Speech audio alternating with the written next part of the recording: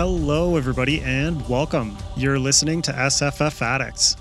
Today's episode of the podcast is an author panel from TBRCon 2022, a virtual literature convention run by FanFi Addicts David Walters, with a focus on science fiction, fantasy, and horror. What you're about to listen to is just one of the panels from the convention that I'll be publishing here on the SFF Addicts podcast feed. Mind you, I won't be uploading all of the panels as there are a lot, 24 in total. So if you're aching for more, head over to the FanFi Addict YouTube channel to see a full video of each and every one. And if you can't catch a panel live, don't worry. They will be available there from now until YouTube's demise.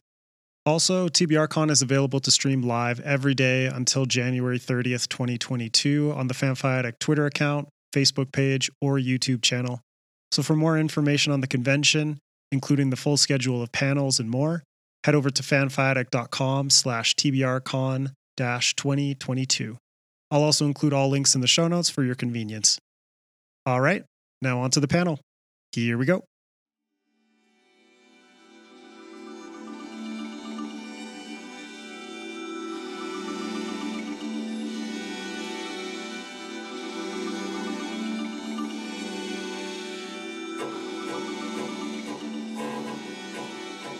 Hey everybody, it does say that we are live, so I'm going to go ahead and get started.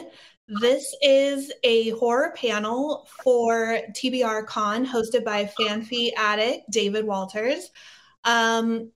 This actual panel, we're going to be discussing the modern horror renaissance. My name is Sadie Hartman. A lot of people call me Mother Horror on social media. I'm on Twitter and Instagram and Facebook, and I don't do TikTok anymore, so don't even follow me there. I am the co-owner of a horror subscription company called Nightworms. I also review horror fiction for a lot of different platforms, Cemetery Dance, Scream Magazine, Lit Reactor, Tor Nightfire, blah, blah, blah. Joining me today are a bunch of amazing, talented people that I am so honored to share this panel with. And I'm going to go ahead and just go to clockwise from the way I see you. So let's do some introductions, starting with Eric LaRocca. Hi, everyone. It's such an honor to be here on this panel with all of you. So my name's Eric LaRocca. I am a horror dark fiction author. I wrote a novella called Things Have Gotten Worse Since We Last Spoke with Weird Punk Books, and also a fiction collection called The Strange Thing We Become and Other Dark Tales. And I live in Boston with my partner. Thanks, Eric. And next to you is Christina. Hi, I'm Christina. I'm a horror poet primarily. I also write a bit of fiction and nonfiction. I'm the author of a collection of nightmares, collection of dreamscapes, and recently this year, Lee Murray, Jean Flynn, Angela Eureka Smith, and I came together and wrote Tortured Willows. It's nice to meet all of you. Thank you, Christina. Also, we have Andy Davidson. Hi, everyone. I'm the author of In the Valley of the Sun, which was published in 2017. I also wrote The Boatman's Daughter, which came out in 2020. So my third book is coming out in October 2022, and I'm delighted to be here with some of these amazing people that I admire so much. Thanks, Andy. Next to you is Lee Murray. Hi, everyone. Yes, my name is Lee Murray. I'm going to try and be coherent because it's 4 a.m. here in New Zealand.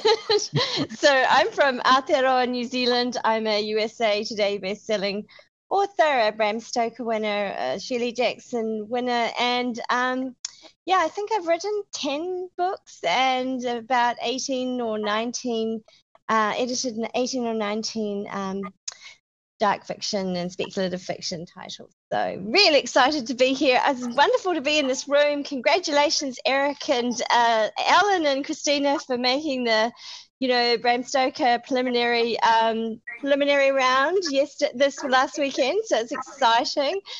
so much great. It's just very exciting to be in this room. So thank you. Hi. Oh, go ahead, Ellen. Sorry. Sorry. I'm Ellen Datlow, and I'm pleased to be here with everybody. And for me, it's not that early, thank goodness. But I do have to I'm a short story editor. I edit science fiction, fantasy, and horror, but mostly horror these days. And I've been editing the best horror of the year in some form or another for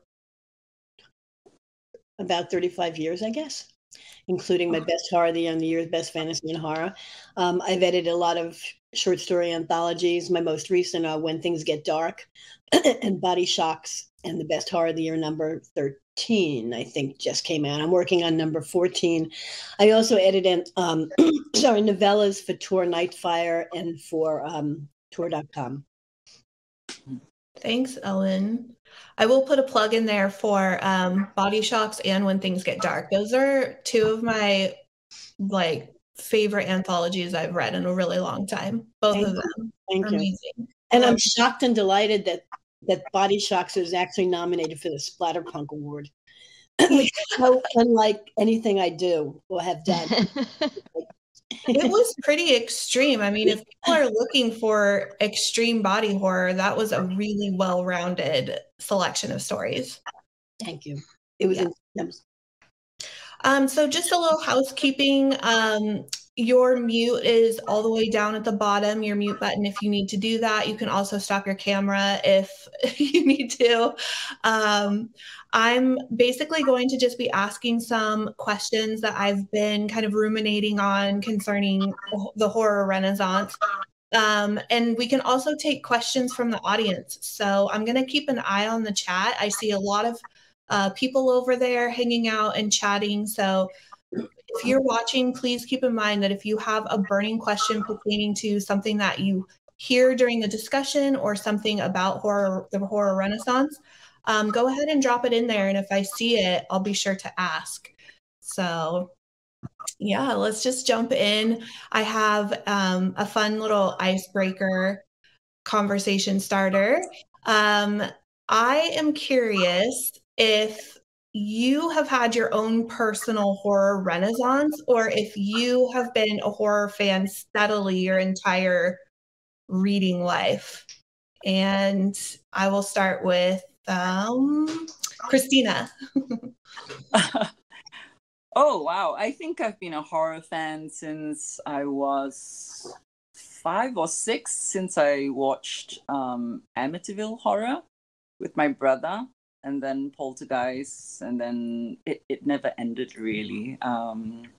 Horror was really huge here. It was pretty much, it was on TV a lot, actually, for some reason, back in the 80s. So that was all we saw, a lot of B-grade horror movies, and I just loved them. My brother's a big fan as well. So yeah, almost every other day we'd be watching something on TV, and it would be horror. And when I started reading, it was all the horror books in the bookstores as well. And yeah, I don't think I've ever stopped. There was no, it was always a constant for me. And where are you, Christina? You're in Singapore? Yes, I'm in Singapore.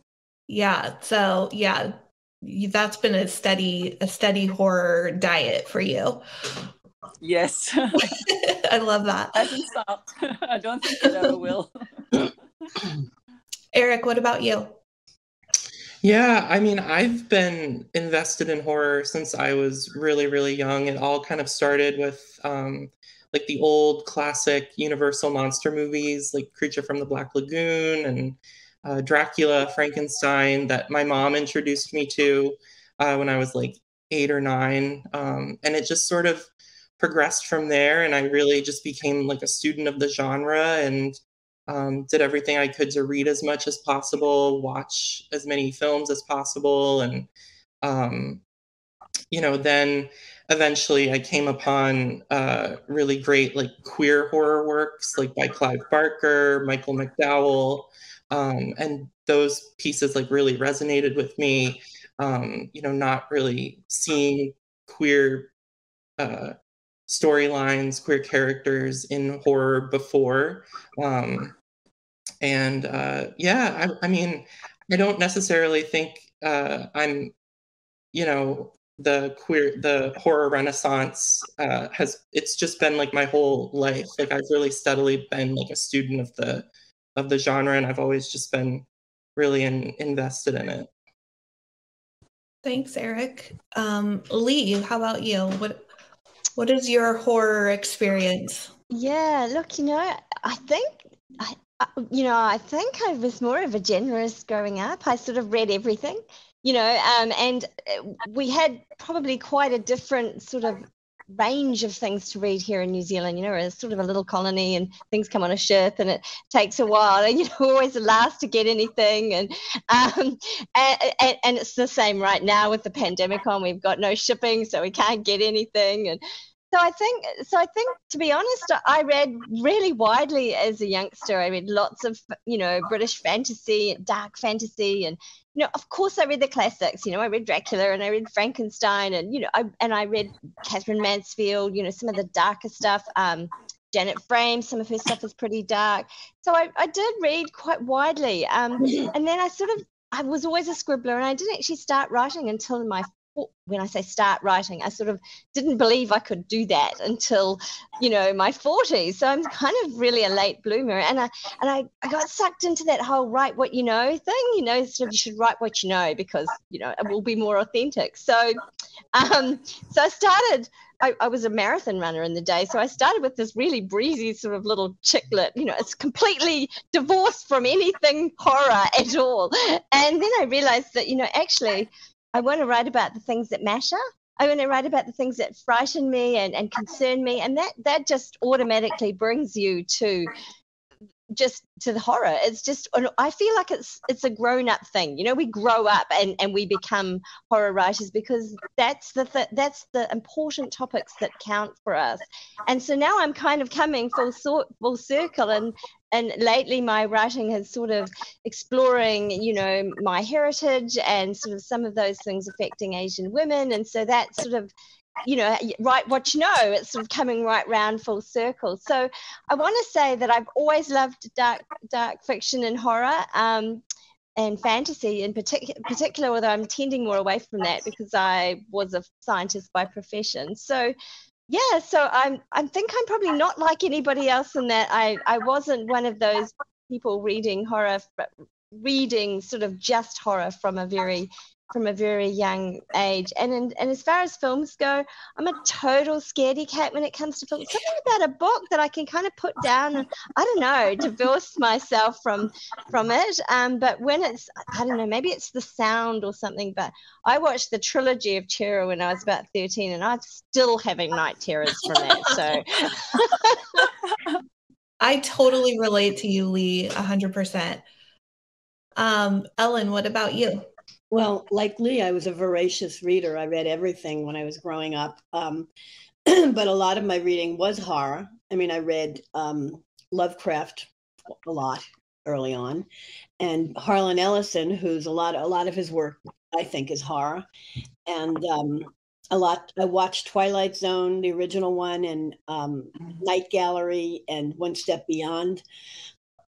All the old horror TV things. I've never been into horror movies that much. I mean, I go see some horror movies. I think in a way I relate to Lee, that watching them is a little more difficult for me for some of them than reading. But I've been reading everything for years, since I was a kid. I read fantasy. I guess I got more into horror when I was at Omni, and I was supposed to be editing science fiction or acquiring it, and I wanted to edit more, and I didn't want to conflict with what I was doing at Omni, so I started editing horror anthologies. So that's how I got into editing horror anthologies, although I've always enjoyed horror. Yeah. And Andy? Yeah, my parents were big readers growing up. They were both teachers, and Mom and Dad had a bookshelf full of contemporary writers, and one of the two writers that they loved the most were Kuntz and King. And I think I was 10 years old. My first memory of reading horror, I may have read it before then and not known what I was reading, but my first memory of reading horror is reading Watchers. Because my mother took it and said, "You should read this. You'll like this." And I did. I loved it. And then Dad, I remember him reading portions of it out loud to me when I was like, I want to say 12, maybe 10. I'm not sure. It was 85, so I was 7 then. So it could have been as early as 8 or 9. But I remember the feeling of that opening scene in that book of the clown and Georgie in the sewer and just how terrifying that was. So to me, like, those are my entry points. It's very like the most boring answer you can give. Yeah. No. The two writers who these days populate, I guess, or maybe more so King and Koontz, populate the horror sections at Barnes and Noble were my entry point. So. Yeah, no, I totally relate to Andy and Lee, like, so much. And to anyone who said that horror movies are scary, like, I don't watch horror movies hardly at all. I mean, I'll come out for an occasional one, but Hereditary, like, messed me up so bad I haven't really jumped into another one since. And I will say that my parents were big readers. Well, actually, my mother. My dad is now, but he wasn't then because he was busy working. But my mom was reading horror, and I would steal her books. But I was more interested in, like, Agatha Christie and John Bellairs and kind of the lighter side. But once I dipped into horror, it kind of ruined me for everything else. Like, I think I became like a junkie for that feeling, and it just never, I mean, there's been ebbs and flows. So I think like a huge horror renaissance for me was in 2018 when I discovered indie horror. And I have not looked back. Like, I haven't read a fantasy book or any other genre since 2018. Like, you guys ruined me. So nice. I love it. So let me just say that, you know, when we talk about Renaissance, it's kind of like this revival or resurgence. So a modern Renaissance is, you know, by definition, kind of suggesting that what I just said, that there's been ebbs and flows. And when we were talking about this the other day on Twitter, Ellen, you said that you had been talking about like the golden age of horror for quite some time. Like, can you elaborate on that a little bit for us? Sure. Well, having done the best horror of the year for 13 years now, first of all, in the last few years, I'd say 5 years or so, there are many more female writers who are, I don't know, I mean, you know, I've been covering the field for a long time, and I do think there are many more female writers now. I'm not sure why that is, you know, but it's fact. There are many more writers from other countries other than North America. You know, first I remember discovering the Australian writers. You know, I started working with them, Karen Warren, Terry Dowling, especially, a long time. He's been around a long time, and then in the last 5 years or so, writers from Singapore, writers from who are, you know, Priya Sharma, who's British Indian, Usman Malik from Pakistan. I mean, there are tons of new writers from different cultures, horror writers, and there are new horror writers from different countries in Africa, Nigeria. I'm not as familiar with them as I'd like to be, but to me, those new voices are bringing a whole new dimension to our field. And that's, as far as I can tell, my judgment is that it's been happening in the last 5 years or so. You know, and I think there's more and better. I mean, you know, I've been covering short fiction for a very long time, and I just find that there's more and better. There's also more and not so good, but you know, but there's more short fiction being published all the time. That's really terrific. You know, horror.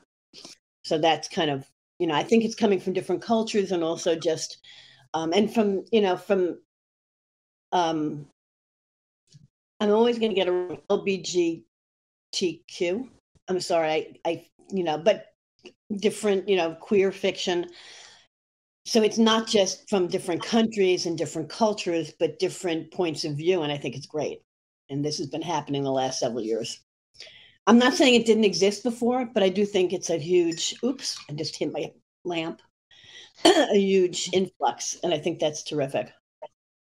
I saw a lot of nodding heads. So does anyone want to elaborate on that as well? Any shares for that? Well, I'd like to ask a question of Alan. Do you think that that's because, I mean, obviously there were women writing, but perhaps they weren't being seen. And do you think that's just a little bit more women in publishing, perhaps? Or what do you think is the cause of this sort of explosion of, a more diverse group of writers? About women, I'm not sure, but other countries, the internet. I mean, the fact that, okay, I really am not sure about the woman thing. That I haven't been able to kind of really figure it out. I do think my perception is that there are more women writing. But as far as the other thing, the other countries, the internet and email, it used to be you had to send stories in physically and have an IRC. And remember internet? Oh, you don't know. You're too young, all of you. International reply coupons. You had to go to the post office, buy them if you were in another country, send them with your manuscript. And then I, as the editor, had to go to the post office and cash them in for stamps. Nice. And that's a real pain in the neck for people who are from other countries, other than the United States. So I think email, as far as foreign to me, writers, I think part of that explosion is because of email, because you can just email material now, and it's so much easier and faster, and it makes it accessible for people from outside the United States. But women, I don't know. Someone else take that. I really don't know. I wonder if it's because of readership, like we weren't allowed to read these subversive things before, like reading a novel used to be naughty. And now, I don't know. I mean, is it that people, I don't know. I mean, is there more of an interest by maybe I'm flummoxed. I mean, that is a really interesting discussion that I think I would love to know more opinions about what happened, why there seem to be more women in the field of horror in all positions, yes, as editors, publishers, and writers. I don't know, but I do. Well, I was going to say something. No, never mind. I was going to say sometimes women in publishing horror got slammed for things, Yeah, I was going to kind of say that as well, because I know that I was invited to write reviews for both Cemetery Dance and Scream right around the same time, because they had focused on male voices talking about horror for such a long time. Mm-hmm. And they were both seeking to have a woman who reads it a lot. I remember when my editor at Scream messaged me, he messaged me on social media, and he was like, do you think you're ever going to get sick of reading horror? Is this like a kick for you? Or, are you going to be doing this for a long time? And I said, no, this is my thing. This is what I'm going to be doing. And then he invited me to write reviews for Scream, primarily because he was looking for a woman's perspective on horror. So, I mean, I do a column for Cemetery Dance, but let's say 20 years ago, there were several women who were prominent in the field doing critical work. I mean, to me, The Year's Best is not critical, that kind of critical, but, and we got slammed by at least one male writer who was upset because we didn't like his work. And he wrote a really nasty thing in a small press about us, putting us down for being women, or because we didn't like his work. I mean, he couldn't separate the fact that we just didn't like his work, basically. And I think, and I do also remember, I don't know if I should bring this up, but Terry Winley and I got slammed for having too many women in one of our books. And the fact is we had more men than women in the book, but too many women was like a number of women. The number was too many because it seemed overwhelming, even though we were less than half. They were less than half. So yes, I mean, that's changed over time, but people still get slammed, men and women and queer people and all kinds, and other people from other cultures. The field, not only of horror, but all fields can have some really ugliness in them. Mm. And people who just are not happy or who just want to slam things that they don't like. or they don't agree with, shall we say. Mm-hmm. All right, I shouldn't bring up the negative so early. Well, I actually was going to just keep rolling with questions that for the horror renaissance topic, but there are actually some questions that I don't want to get lost over here in the side. So Zach Madness asks Eric, do you feel that having your books going out of print shortly after or right before publication has hampered your career at all? That's a good question. I personally don't know. I'm hoping not. I mean, it's obviously such an honor to be on the preliminary ballot for the Stokers for a book that's technically, not in print anymore. I don't really. I'm hoping that my readership will stay with me because we do have some really exciting plans for Things Have Gotten Worse Since We Last Spoke, with a big publisher that just hasn't been announced yet. So I think, I don't know, I think like the way the internet works, I think like, you can maintain hype and you can maintain, a level of interest in things, and publishing works so slow in general to begin with. So I hope that my readers will stay with me and enjoy the journey, because it definitely is it's a process, and I just had to make the decision that was best for me at the time. But yeah, that's kind of not like a non-answer, but No, I think it's a good leaping off point into like the horror renaissance conversation, because we can talk about indie publishing and how I feel like that has really revolutionized certain aspects of the industry. Eric LaRocca's book in particular, I got to watch firsthand do some incredible things. First of all, his cover reveal on social media went viral in like a major way. It was this book here. Things Have Gotten Worse Since We Last Spoke. I watched this cover reveal, like I'm getting chills actually. He posted that, and that reveal just went to the far reaches of social media so fast. And then Books in the Freezer, sorry, remind me of her name again. I just blanked on it. Stephanie, I think. Stephanie. Right? Yeah. She posted that she had did she say that she had like a hard time finishing it, or she said that it was super visceral for her or something. Yeah. She said something about how this book made her feel a certain way. She had a certain feeling about it on TikTok, and it went viral to the tune of like thousands of sales. This book, being an indie book from Weird Punk, just a small publisher, sold. I looked at Goodreads. Your reviews were like in the upwards of like 5,000. Yeah, we're now at like almost 17,000 reviews. That is insane. I have never in my life seen an indie book do something like that.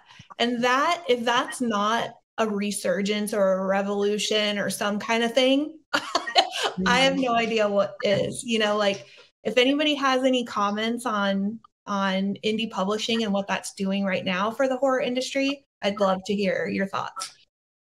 Well, it's the only place that mostly is doing collections. I mean, there are very few larger publishers, and that's been going on a long time. And I think collections are coming out of the indie press are really important.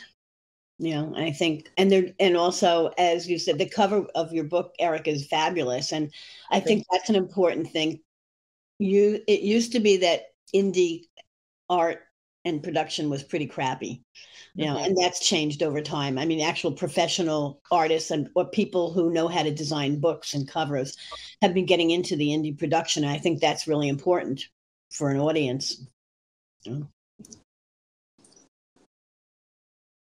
I wonder if it's just the ability of smaller presses and indie presses to be a little bit more fluid and quicker to react and to respond, and people want to read stories that they're in.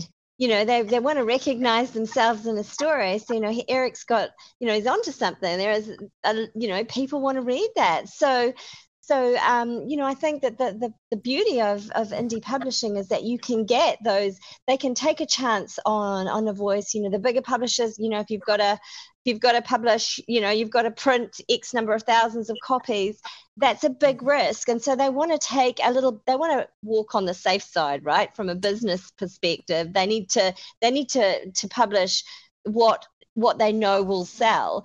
Whereas an indie publisher often can take a little chance. They might do print on demand. So, maybe not invest quite so much and put the money towards the marketing side. And so you got an opportunity to introduce new voices and different types of stories so that everyone gets a chance to see themselves in a book. And I think that's what we're looking for now. We're wanting to work through. I mean, horror is really good at working through and processing the things that frighten us, and so, or just escape. And I think that the people are looking for those, either an escape mechanism or some way of processing what we're going through, and putting themselves in the story. And so, Eric just hit on, just an incredible.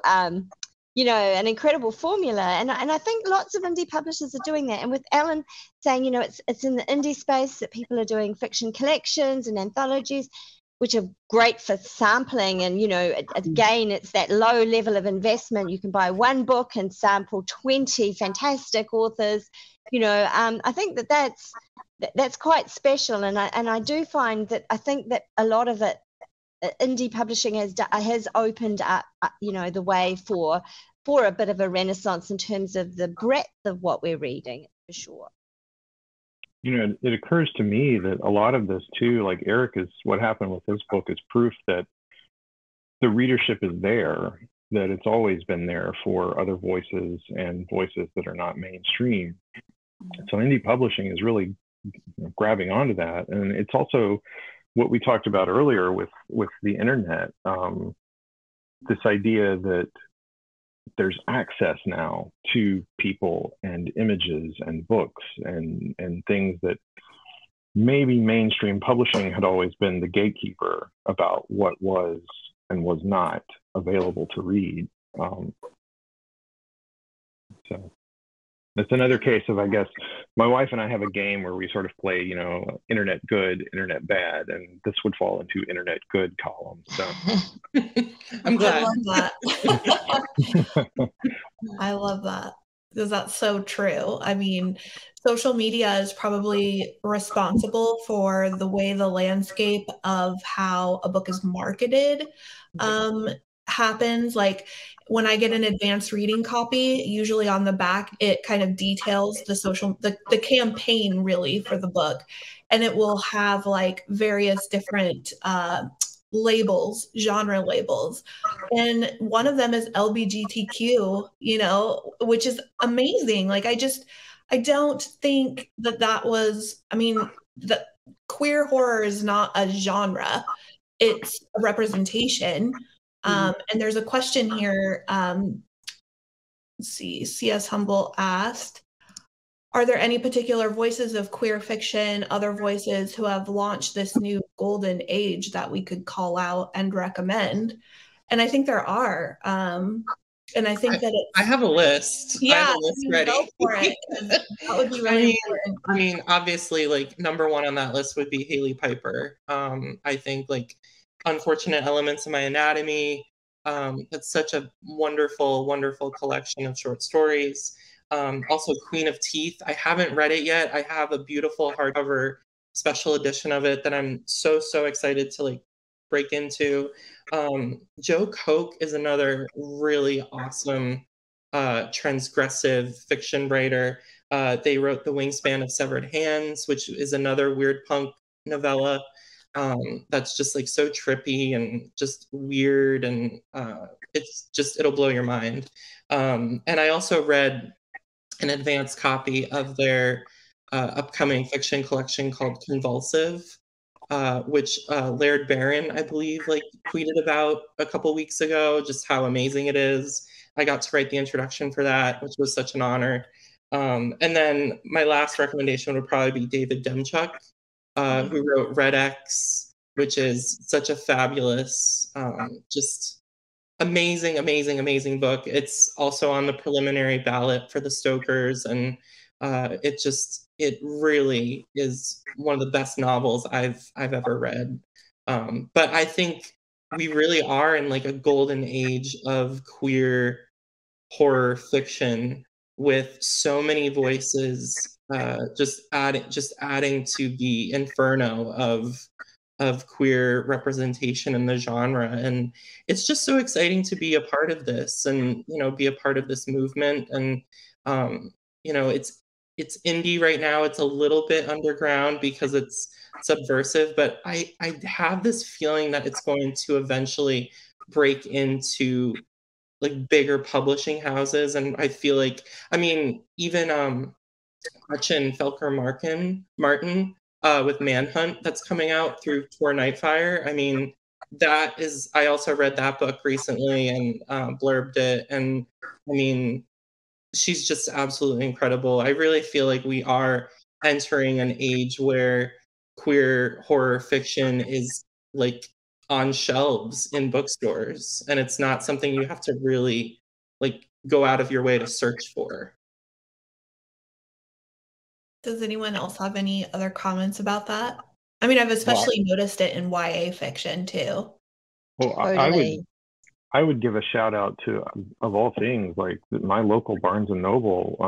I teach classes as well, and I had a student in one of my creative writing classes who got a job there, and over the course of the summer, overhauled their entire section.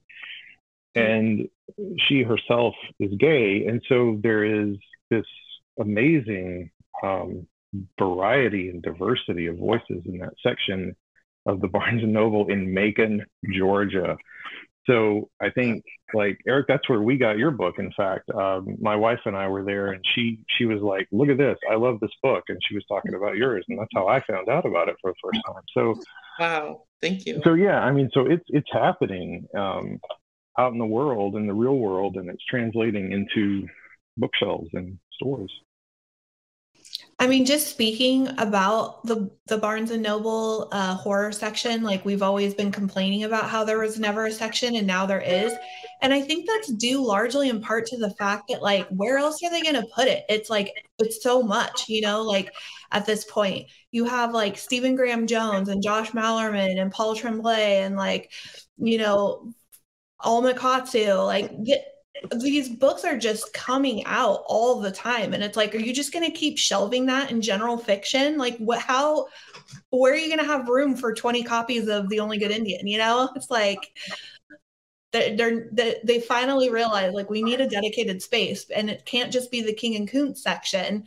It has to be involving these like broader selections. Grady Hendrix has a huge selection. Quirk Books has, like books coming out every month. Like they have to make room for it, right? I think what you said earlier though about, it's really a young cohort coming through too, isn't it? And I read for the Bram Stokers a couple of years ago in the YA jury, and just about everything, and it's anything goes in YA, right? It seems to me that that's a really experimental phase, and young people are really soaking the stuff up. And I particularly in sort of transgender issues and those kinds of things were very prevalent in the last few years in those sections of, I really recommend hitting all of the awards, the Spatterpunk and the Stokers, and for places to discover people, there's some great, if you haven't read, if you see a name come up and you haven't yet read it, that's a great place to discover them. And the long lists, because there's plenty of them, the breadth is fantastic. But definitely to me, I think the young adult space is a place where, horror is already subversive. It's already a little bit off center, and the kids love that. And so I always think that they're sort of one step ahead of us on what's coming and what's big. And so if you have a look at the sort of YA list, you really see what the trends are, and they very strongly looking for representation and looking to recognize themselves in stories. There's a great talking point here by Catherine McCarthy, referring to what Ellen said about there being more women horror writers. From my own perspective, broadening the umbrella of what constitutes horror has really helped. And I love that comment because I find that that's true too. I mean, you have a lot of readers who still think, well, it didn't scare me, so it's not horror. But I think the conversation is broadening. What do you think, Christina? I think that looking back 20 years ago, there weren't as many women writers. Ellen, you're right there, I think, in terms of visibility. And I think the internet has a lot to do with it. Even me, when I was submitting back, okay, let's not count the years, back then, I did use IRCs. I did go to the post office to buy them for $2.50 each and put them with my typed envelopes, typed stories and poems and send them out, and waited a few weeks or months for replies. So it's changed a lot since then, and I think it's also in terms of the time scale, where we can send and receive our submissions, and being so far from everywhere else, Singapore, it felt very I won't say isolating, but it just felt like I was kind of far away and not quite a part of everything else. And yet, with forums like the Rumor Mill back then, we would post our submissions, rejections, and everything. And it was a bit of a community there, and I really felt like I belonged there. So, and I did notice that since then, internationally, we've really opened out globally, and I think Me Too really gave women a voice, and more of us are willing to talk about a lot of, the things that have affected us or the things that we see. And one of the key points is heritage, which, Lee and I and Jean and Angela tapped. And, with Asian societies, you were usually very reticent about, all these stories, but it felt like the right time to tell them, I guess, as difficult as they were. So, yes, and with tech things. And so I think that it's also us women coming out to write more about our stories, writing stories about, the people we know, the lives that they've led as well. I feel a change, like, since from 20 years ago, that the stories we told were very different then. I mean, mine was sanitized. They were written for an international audience, whereas for the first time in Tortured Willows, I've actually written something about my heritage and, my country's history. So that's something very different, I guess. That's, there is an openness and an acceptance to such stories. And I think the reception was very encouraging. And I think with every bit of encouragement, more women will come out and tell the stories that, are inside them. So, I know it's not just us, it's women from other countries as well, who are probably a lot more reticent about, writing and talking about their very their stories from there.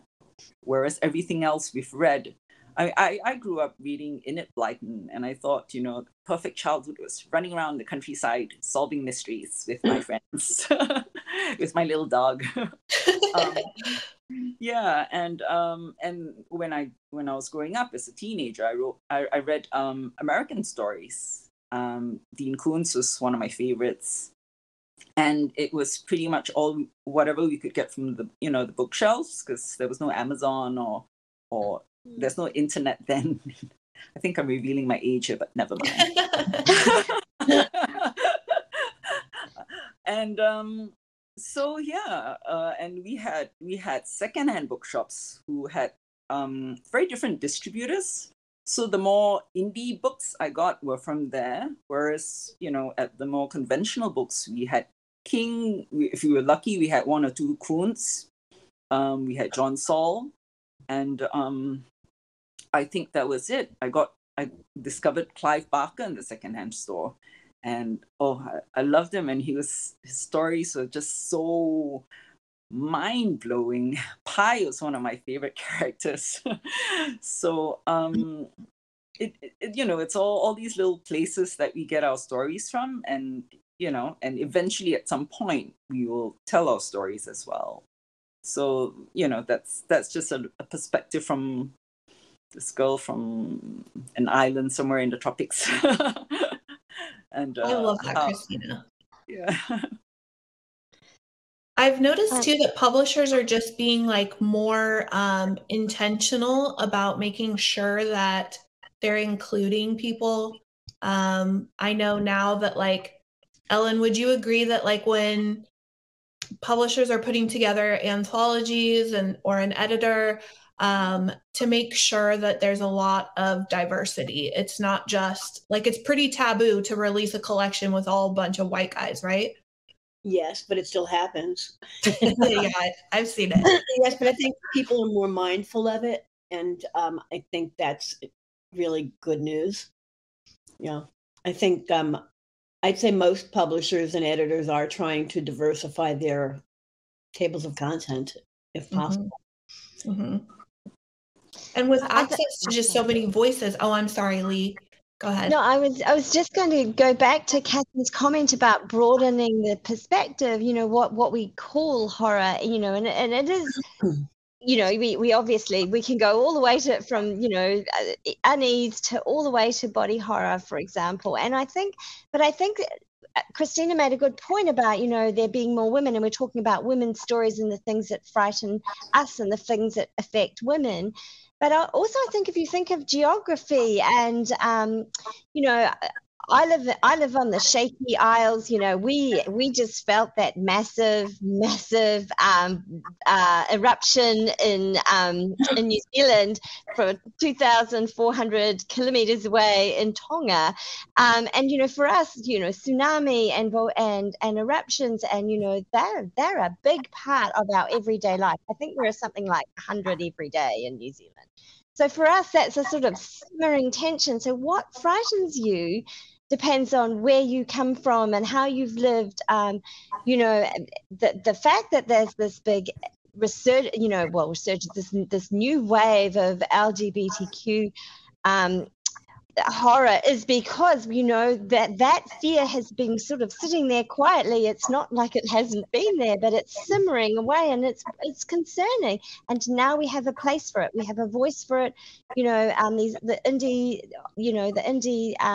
world has opened these opportunities. So I think, yes, Catherine is dead right. We need to broaden what we consider horror, and so it isn't just North American horror. It isn't just Gothic horror. There are so many other cultures and lifestyles and geographies and types of things that frighten people that we are just now discovering. Indigenous concerns, horrors that haven't been spoken about. And Christina said taboo, and I think that is a really important word, because horror has been taboo, and because we're in this really exciting space where, because it's horror, we can write it. We can write it. That's so freeing, isn't it? That we're the people who can write that. It's not out of bounds. And Ellen just saying how exciting it was. How the body horror anthology was accepted, and you would not have been able to write that 20 or 30 years ago, and certainly not with women in it, women writers. And so we're open to that. I just think it's very freeing when we actually broaden our perspective of what is horror, because what frightens people is different. It's different depending on, where you live. I mean, honestly, if you're a battered woman, for example, home is the most frightening place, and so I just think that the scope is so huge, and that is why I think there's a resurgence, because we're aware now. You know, there are things that we actually can come out and say.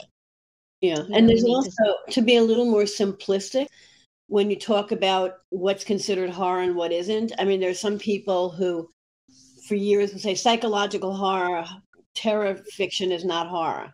You know, so that means Psycho's not horror. That means The Silence of the Lambs isn't horror. And so, you know, some people have had their blinkers on and they won't accept, well, and sometimes, and also not all ghost stories are horror. Some ghost stories are very moving and are not horror at all. It depends on the tone. So a lot of, you know, as I said, this is much more simplistic than what you're saying, but just saying, well, this is horror and this isn't, it depends on your reaction, on the reader's reaction to it, I think. I think too, over the years, mainstream horror has been very, like, looking at like the big five publishers ever since Silence of the Lambs, which was what, 1990, somewhere in there. Like, one of the reasons we started seeing the decrease in horror in the mainstream is that publishers started calling it something else, you know, psychological suspense or supernatural thrillers even. And that's persisted until very recently, even among certain publishers.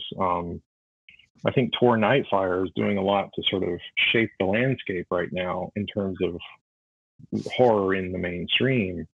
But even like, I know my publisher just said, when The Boatman's Daughter came out, they were very hesitant to call it horror because they wanted it to reach a wider audience.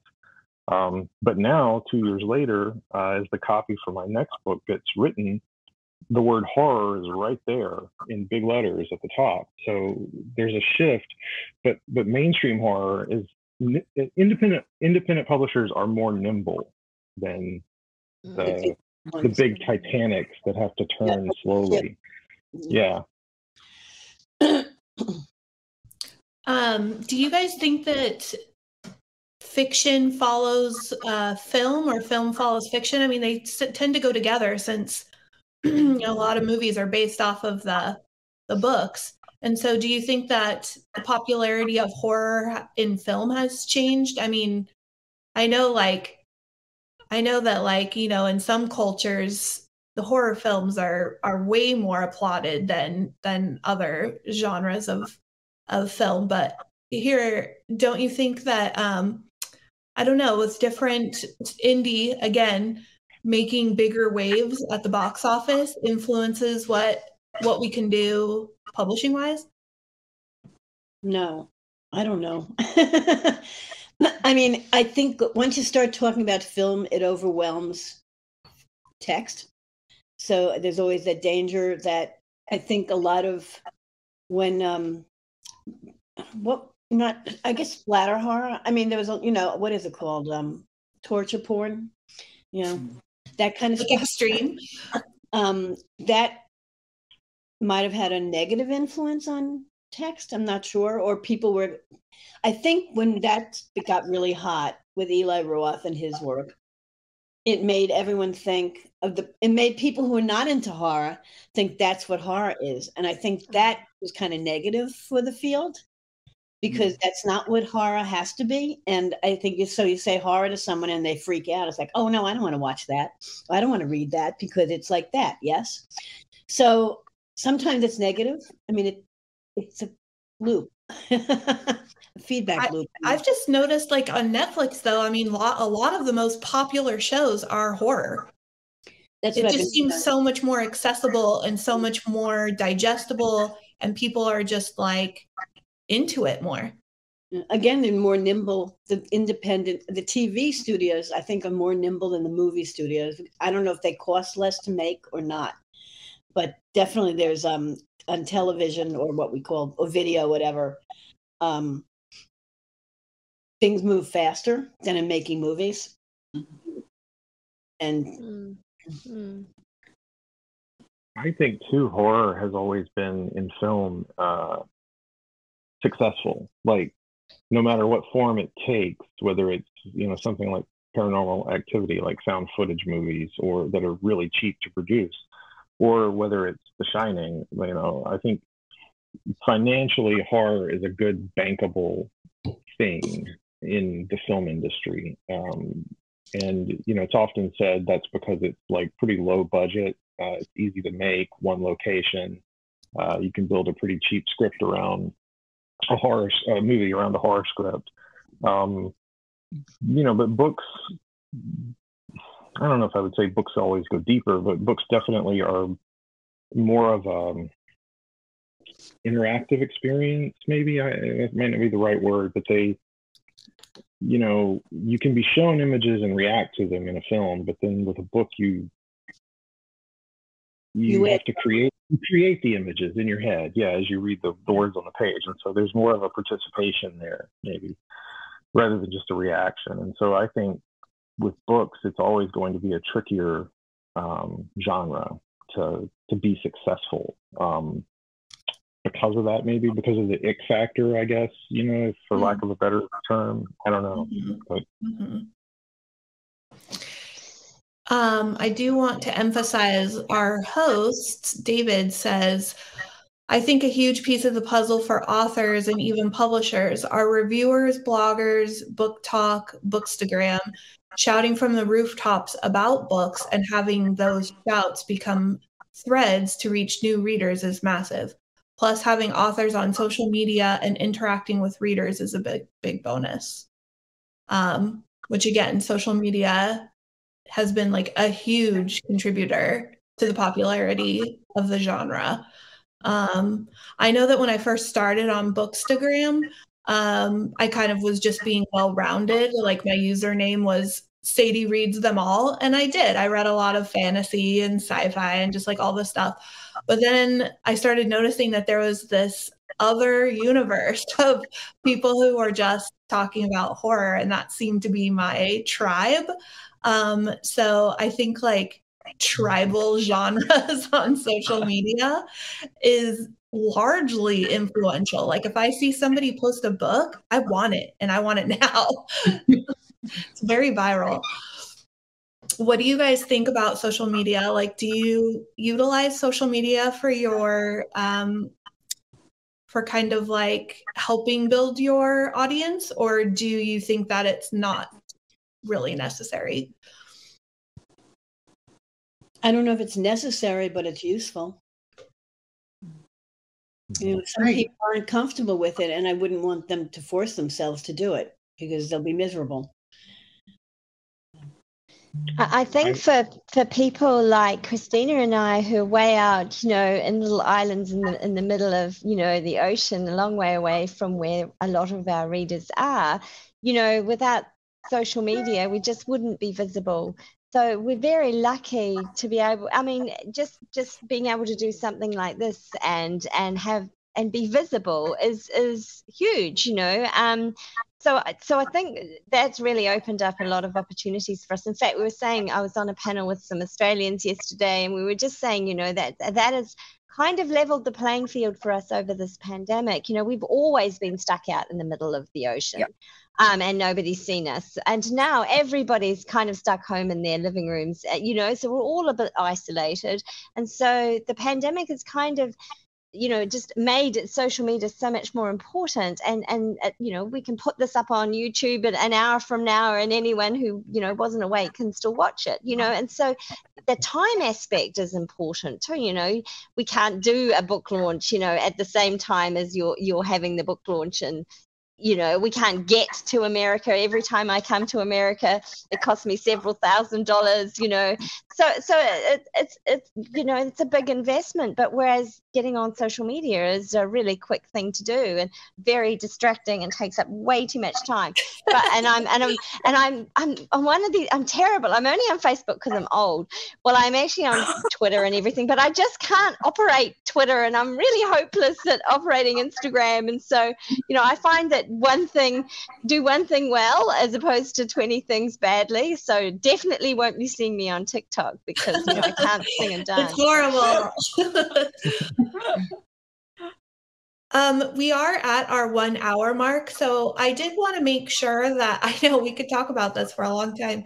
I did want to make sure that we gave plenty of opportunity for you guys to share what you're currently working on, and to promote anything that you want everybody over here chatting on the side to, and who will watch later, to know about what you're doing currently. So we'll go ahead and go in the reverse order this time. Ellen, is there anything that you want to share, what you're working on, what you're proud of, what's going on in your life? Sure. I'm working on, well, right now I'm handed in Screams from the Dark, with 29, you might know the title, one of me, 29 Tales of Monsters and the Monstrous, I think it's called. Yay! Tor Nightfire, and that's going to be a big horror anthology on about monsters and the monstrous, and it's coming out from Tor Nightfire June 7th, I believe. I don't have the cover. I have an arc, but it doesn't have the cover. You can Google the cover. It's really cool. I have several novellas that I edited for Tor.com, including this one. Sadie knows this. That's terrific. It's coming out, I think, in April. It's by Malcolm Devlin, and it's, I guess you'd call it, I don't know, science fiction horror. I mean, it's about misinformation, zombies or not zombies, and it's terrific. It's a novella. And then I just got that. The cover's great. Yeah, it's really cool. It's Samuel Araya, who I love his work. And I've got three other novellas coming out from Tor. I won't talk about the science fiction and fantasy ones, but I've got another horror one coming out from Mary Rickert in September called Lucky Girl and a Krampus Story, How I Became a Horror Writer. And it's a Krampus story, so Krampus, yeah. Yeah, it's pretty horrific. It's horrific. When I get an arc of that, Sadie, you'll get that. Yay, thank you. And then, of course, The Year's Best, as always. I'm working on number 14 right now, and hopefully I'll be finished I have to hand it in like March 1st, so. And then that's it. I think that's it. That's a lot. Well, and I'm about to sell an anthology that I can't talk about. Someone asked about body shocks. There was a question there. Someone had mentioned if I felt that body shocks had brought me a new audience or something like that. Oh, yeah, I saw that too. It was something about you mentioning about it winning. Not being nominated. Splatterpunk Award. Yes. Well, I remember it was more or less, do I feel that it broaden my audience? No. Yeah, that's exactly what he asked. Yeah. I mean, for that book, it's not my usual thing. I think what the good thing about it, and that some reviewers have said, how come we moved around? But anyway, we just. Sorry, I accidentally, I was going to press chat, then I pressed. Oh, it's okay. By accident. I'm glad you got right back in. But it has been, it's brought together a bunch of writers who are not known for writing splatterpunk. Some have been and some haven't been known. And so I think people who read splatterpunk and love it and body horror will have been aware of my anthology and will pick out those writers but the thing is, those writers don't always write that kind of work, body horror. So they may be disappointed in the future if they pick out the writers, and say, oh, I'm going to read this person because she's in that book. And it's like, oh, but that's not body horror. So I don't know. I mean, that book has got a broader audience. If it will bring a broader audience to the writers in the book or to me, I don't know. I doubt it. Thanks, Ellen. Looking forward to all of your stuff. Eric, what about you? What are you working on right now? So currently I'm working on a novel that I'm hopefully going to sell with my agent. And other than that, I have a novella coming out with Journal Stone called We Can Never Leave This Place. We revealed the cover art the other day, so you can go check that out on my Twitter. And then I also have really exciting news that I can't reveal just yet. But things have gotten worse since we last spoke. It's going to be published in a big collection through a major publisher in September. That's all I can say, really. But definitely keep an eye out for that, and I'm really excited about it. I will say that I copy and paste your pinned tweet where you talk about that, on Reddit, multiple times a day, because people go, where can I get that? And then I just tell them. So yeah. Keep that there. I get a lot of emails and a lot of DMs. Yeah. Christina, what are you working on? That's a very good question. Okay, I've had a novel I've been working on for about 10 years. I kind of put it aside, threw it out, and I think I've finally put it in Scrivener, and I'm slowly working on it, but that's the structure. I know the ending, and it's probably going to be a 3-parter, and it spans quite a long time, so it's probably going to take me just as long to write it. So that's the big project that will take a while. I plan to start compiling my third a collection of poetry series, poetry collection pretty soon. I don't know if I have enough poems to put it together, but this one will be a themed collection. Actually, they're all themed. But yeah, so that should be completed by this year, I hope, and then I'll send it to my publisher and see when that's going to happen. I also plan to work on a bit more fiction this year, which hopefully will tie in with the novel, because I always feel that my fiction is still very new and raw, and I can always improve on it. So I'm going to work on that this year. Thank you. We're looking forward to all of that. Andy, what do you want to promote? We heard about your new novel, so. Yeah, it's called The Hollow Kind. It's coming out in October from MCD. That's done, so I don't have. It's just finished copy edit. So right now, I've been enjoying this kind of spring of my post MFA many years ago writing career of actually returning to writing short stories again, because the joy was destroyed in the writing program for writing short stories. So it's coming back, and I'm enjoying it. So I've been working on some stories. I've got one coming out in Doug Morano's new Bad Hand Books collection, which I think, Christina, you're in there as well, right? Are you in that one? Okay, Lee is. Yes, I knew someone here was. And so, yeah, so that's really it right now. Just sort of the run up to the next book. I'm kind of waiting to see what that's going to be like. So excited for that. And Lee, what about you? What are you working on? What am I working on? Right now, I'm actually working on a film project. Obviously, with film, you can't say anything until you can say something. So I really probably shouldn't say anything about that, but it's very exciting.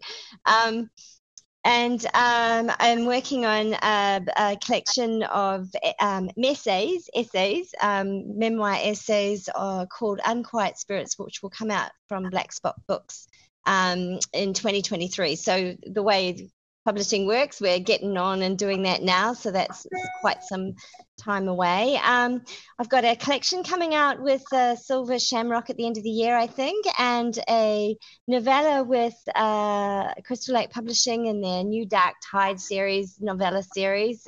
So I've got one coming in a collection of war stories with Angela Eureka Smith and Maxwell Gold.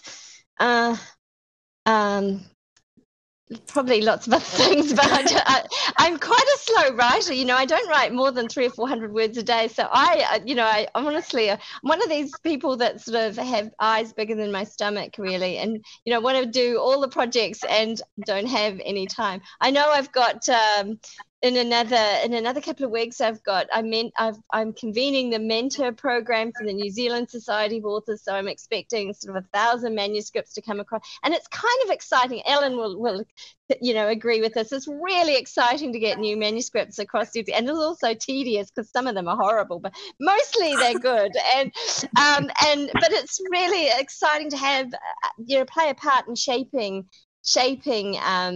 new writers and new careers, and so I'm really I always look forward to that and sort of getting a sneak peek at what's coming from in New Zealand literature, and that's of course across the board. It's not just horror. So I'm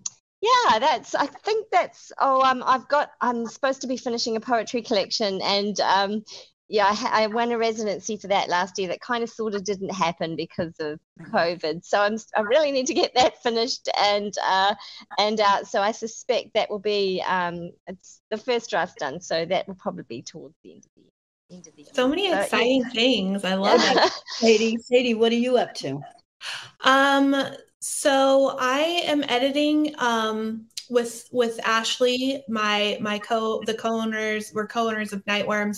We're editing an anthology about human monsters. So the submission call for that we announced, and then it actually officially opens on February 15th. So I have seen a lot of authors saying that they're working on something, which makes me really excited. I can't wait to start reading stories for that. And I also am in tandem working on a novella series called My Dark Library with Cemetery Gates. And I'm looking for novellas from fresh voices in the industry. And I really, I kind of view horror as almost like I get to go inside of like an unexplored area and start digging around for something very exciting, like a little gem or a treasure. So I'm really looking forward to reading some stories from, maybe people who have been too scared to submit before, or like authors who are trying to get outside their brand. Like I keep running into authors who feel trapped in their genre. Like maybe they write splatterpunk and their audience just really wants more of that, but they kind of want to get into more like literary horror. So I'm just looking for people who want to tell a new story, and I want to give it a platform. So there's going to be like 6 to 8 novellas coming out through Cemetery Gates that I get to pick, and I'm over the moon about it. I'm really excited. So that's what I'm working on. Well, you know what? It was so nice to spend this morning with all of you and see your smiling faces and hear from you about the industry that we get so excited about and spend time in together. I really just love spending time with you guys today. It has been fun. Thank you so much. Yeah, thank you. Thank you. Yeah, and thank you to Sadie. everyone who came in the host. audience. It's lovely to see some friends' names in there Yes, I too. love that. It was so much fun. Yeah. And thank you so much, David from FanFi Addict, the TBR Con. Thank you for having us here today.